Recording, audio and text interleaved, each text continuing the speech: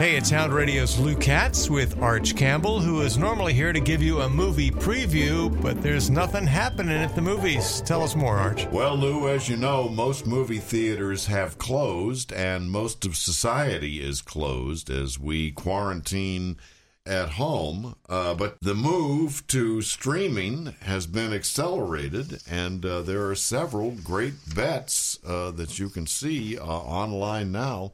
Parasite won the Oscar, and if you're curious, I'd download that.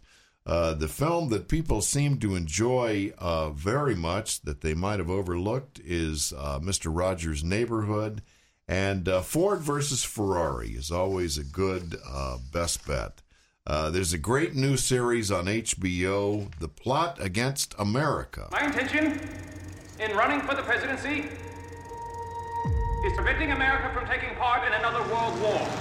Your choice is not between Charles A. Lindbergh and Franklin Delano Roosevelt.